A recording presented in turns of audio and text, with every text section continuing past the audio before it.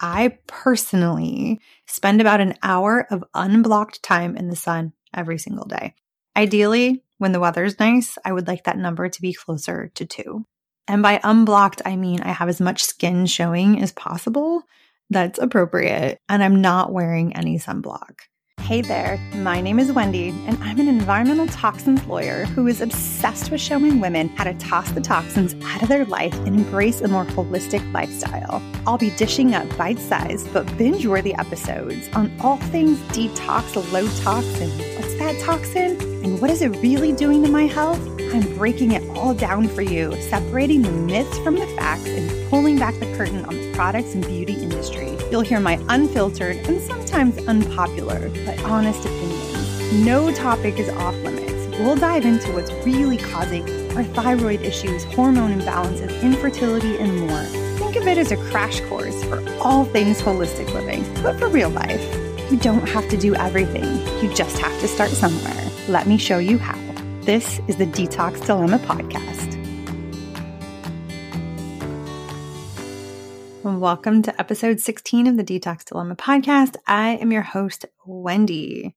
So today we're going to have a really open conversation about a topic that I feel like, especially as the weather's getting warmer and everyone's talking about sunshine and warm weather and going to the pool and sunscreen. And that also means that the conversation that comes back every single year about what is safe sun exposure? Does sunscreen cause cancer? Does the sun heal all things? And I think this is a topic that people Google the shit out of, and the results that they get back are super confusing. If you have tried to research this topic for any length of time, you probably see that there are bloggers and holistic health practitioners talking about how sunscreen itself causes cancer, that the consumption of seed oils like canola oil or wearing sunglasses during the day is what really causes sunburns, and how the sun can heal all the diseases. And then you will also find an equal amount of posts debunking all of those things, and dermatologists in the news media telling you that you need to wear sunscreen 24/7 and that you should never go out in the sun without it, and that chemical sunscreens are safe and effective, and you should avoid the sun whenever possible in order to reduce your risk of melanoma. And here's what I think about that. I think that both of those narratives are extreme and dangerous, and I think they're causing health problems. They're confusing everybody. So I'm just going to dive right in, and I'm going to ruffle some feathers on both sides of this topic. So that's what this episode is all about. Finding the truth in the middle. I'm going to tell you what the very, very large body of published data actually says about sun exposure and cancer risks and health outcomes, and what you need to know about how to choose your sunscreen wisely. And I've even got some safe sun hacks coming your way. First off, let me start by sharing that I personally spend about an hour of unblocked time in the sun every single day. Ideally, when the weather's nice, I would like that number to be closer to 2. And by unblocked, I mean I have as much skin showing as possible that's appropriate, and I'm not wearing any sunblock. Now, the vast majority of that time in the sun are during morning hours and early evening hours. And if I'm going to go spend any amount of time outside between the hours of 11 and 4, which I live in Virginia on a lake, so that's kind of where our latitude is, that's like peak sun time, then I will absolutely wear a toxin-free mineral-based sunscreen on my exposed skin. So I think it is equal parts important that you are getting unblocked time outside with the sun on your skin and coming in your eyes in the morning or early evening hours, but that you are also being very safe during those peak UV exposure times when you're outside to ensure that you don't burn. So why do I say it's so important to get that unblocked time in? It's because there is overwhelming evidence that tells us that there are a multitude of health benefits of UV sun exposure, and that the health risks of not getting unblocked sunshine are equally as significant. See, sunlight sets your circadian rhythm of our cells, and our skin has super smart cellular messengers in it that respond to UV rays and is responsible for regulating everything in our body, from our immune system, endocrine system, all of our hormones, serotonin production, and so much more. It literally fuels our entire body. And our body's creation of vitamin D is a powerful and necessary byproduct of that unblocked UVB exposure. And I know what you're thinking. Well, sun exposure equals melanoma. But did you know that melanoma is much more prevalent in indoor workers than outdoor workers and is found more in people who have intermittent sun exposure and sunburns than those who have regular exposure? According to the World Health Organization, excessive UV exposure and sunburns account for 0.1% of the total global burden of disease.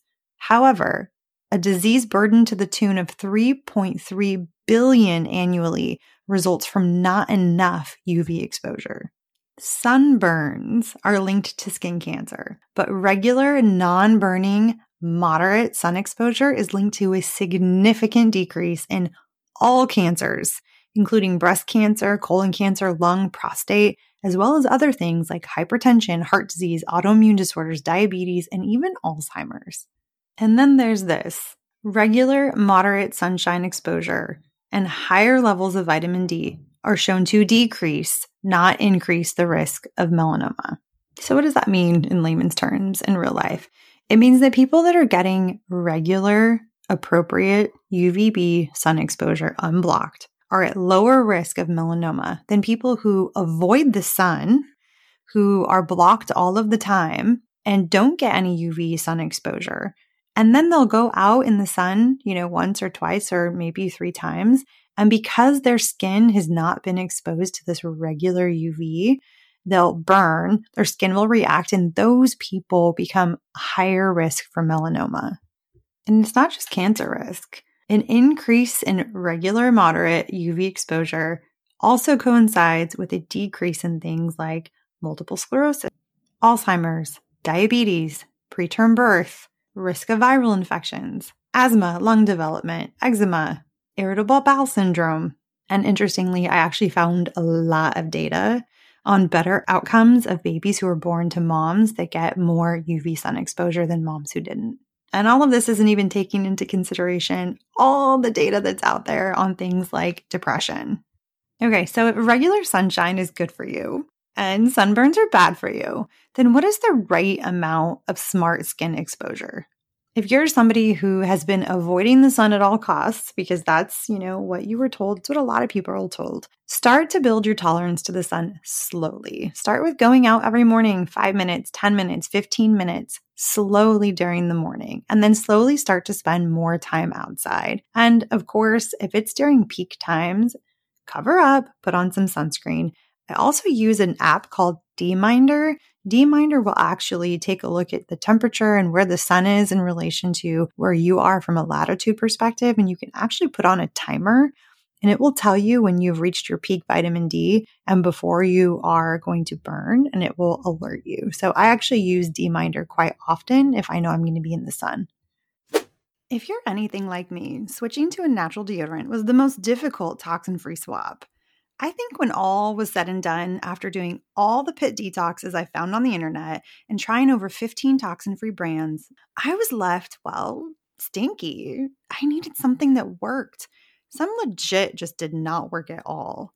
And some used too much baking soda that, while I didn't stink, it eventually left a nasty rash. Not fun. But then along came Primally Pure, and it worked great. I smell amazing and no rashes. And now it's my favorite deodorant and my entire family uses it. My husband prefers the charcoal version, and I'm obsessed with the citrus vanilla. But if you've struggled to find a natural deodorant that works, you're going to want to give this a try. Hop on over to www.detoxyourpits.com and use discount code WendyCatherine at checkout for 10% off. Okay, so let's say it's going to be a fun pool day or a beach day, and you and your family are going to go out in the sun, and you need a good quality toxin-free sunscreen. What is the difference between a chemical sunscreen and a physical sunscreen? So physical sunscreens, which are often referred to as mineral sunscreens, contain either titanium dioxide or zinc oxide, and they work by physically reflecting the radiation before it even penetrates your skin. Now, chemical sunscreens don't reflect them. They actually absorb the UV radiation with their chemical bonds. And the majority of sunscreens on the market are chemical sunscreens, although that is slowly starting to change. The active ingredients you'll find in these is usually things like oxybenzone, octinoxate, octisalate, homosalate, and avobenzone. There are other ones, but those are kind of the main ones that you'll typically see if you're shopping like in a store. And the biggest issue with sunscreens that are made of chemicals, those active ingredients are that chemical sunscreen, is that they are absorbed into your body quickly. They are highly absorbent. They are found on the skin and in your blood weeks after it's no longer been used. And several studies have detected them, the ingredients in breast milk and in urine samples. And so we know that not only do these chemicals absorb the UV, that's what they're intended for, but all of those chemicals are also being absorbed into your bloodstream and very quickly. So a few years back in 2019, the FDA announced that they had taken a look at all of the sunscreen ingredients and had looked at the studies that showed them showing up in breast milk and how quickly it got into the bloodstream. And they said that they could only classify two ingredients, zinc oxide and titanium dioxide, which are those mineral sunscreens that I was talking about.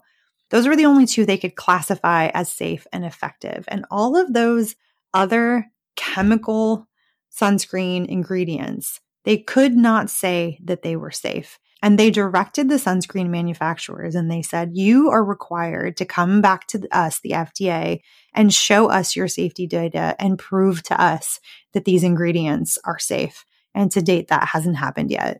But there is a ton of data showing that those active ingredients in chemical sunscreens are hormone disruptors.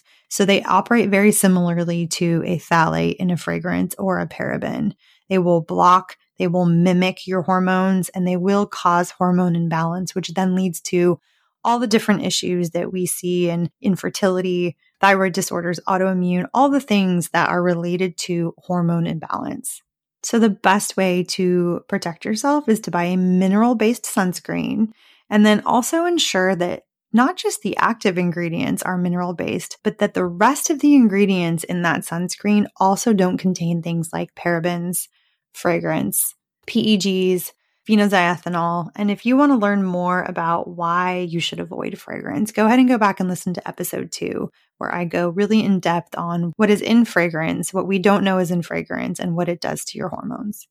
I have all of my favorite, completely clean, toxin-free mineral sunscreens on my shopping guide under I think it's the outdoor category. Yeah, pretty sure it's the outdoor category. If you go into my shopping guide at www.toxinfreeshoppingguide.com, I have all of my favorite toxin-free products that have been fully vetted by me listed there, and you can find all of my favorite sunscreens.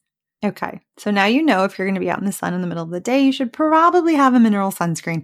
But what about SPF? Let's talk about sun protection factor just for a second. The United States is actually one of the few places where companies can advertise and market SPF over 50. A lot of countries don't even allow companies to do that. Australia actually prohibits the sale of sunscreen any higher than SPF 30. European and Japanese laws cap sunscreen marketing at SPF 50, and in Canada, I believe it's 50 plus. In 2011, all the way back in 2011, the FDA proposed a regulation that would prohibit labeling anything higher than SPF 50 in the United States. And the industry pressure and relentless lobbying made them back off. But they put out a statement saying that there is a lack of data showing that sunscreens with SPF values above 60 provide any meaningful clinical benefit. In other words, you're probably wasting your money. I am actually going to take this one step further and make a claim that if you're using a sunscreen over SPF 50, it's probably more harmful than helpful, and here's why. A sunscreen's SPF rating has nothing to do with exposure to UVA rays. As the SPF increases, the ratio of UVA protection decreases. So SPF 50 plus sunscreens suppress sunburns and allow for longer UVA-induced damage. like suppression of the immune system and harmful free radicals. So the higher the SPF, the lower the UVA protection. It also gives people false confidence, and I've seen this for myself. I think that people think if they put on an SPF 100, then they can stay outside for 100 minutes. I've heard that. That's not a thing. And I know people that put on SPF 100 and they stand out or swim out or spend all day in the sun for 8 hours, and they think that it's okay because they're wearing SPF 100. I also think it's false advertising. I mean, SPF 30 will give you 97% UVB protection. And SPF 50 gives you 98%, and then SPF 100 gives you 99%. So we're talking very, very small percentages of difference. But when you look at the numbers 30 to 100, in your head, that feels like it would make a really big difference, and it doesn't. And if you're somebody who is still using chemical sunscreens, higher SPF products require higher concentrations of those sun-filtering toxic chemicals that I talked about. And so many of those ingredients are found in higher concentrations in the higher SPF products. But you're going to avoid those chemical sunscreens anyway. And as far as some of those myths, like if you wear sunglasses, you're more likely to burn, that is actually true. I did find some interesting research on this. So you should try that. If you're out in the sun for a really long period of time, try taking the shades off. This is also a good tip for those of you that are outside in that morning sun. You don't want to wear sunglasses. You want to make sure the sun can actually come into your eyes. That piece is actually necessary for things to be triggered, like your circadian rhythm and your hormone production. You really need the sun to come into your eyes. So make sure you're doing that. So another myth is that consuming a lot of seed oils like canola oil or vegetable oil, which is really terrible for you, by the way. You should not be cooking with seed oils. I actually have an entire episode coming up on seed oils. You want to do coconut or 100% avocado oil or cook with butter or ghee. But you really want to avoid those vegetable oils, which are called seed oils in the vernacular of the social media world. But basically, it just means that they are high in omega-6s. And actually, the problem with these when it comes to sunburns and being out in the sun is that these high omega-6 oils can cause inflammation by increasing oxidative stress on your skin cells. So when there's too much inflammation in your skin, it can cause skin cells to become more sensitive to UVA rays. So actually, it's not a myth. I know, crazy, right? So avoid those seed oils. So there you have it. Now you know. Now you know what the data actually says. You can stop Googling the crap out of this and be safe knowing that morning and evening sun exposure is really important to your health for a variety of reasons. And if you're going to be out in the sun for long periods of time in the middle of the day when the sun's really high and there's a lot of UV radiation, then get yourself some toxin-free mineral sunscreen. It used to be that they were cakey and white and they didn't go on well, and that's just not the case anymore. There's some really fantastic brands out there. And you've also learned that some of those myths about sunglasses and seed oils aren't actually myths after all. Thank you so much for listening to another episode of the Detox Dilemma podcast. I'll see you back here next week. And my hope for you, as always, is that your life is getting just a little bit less toxic.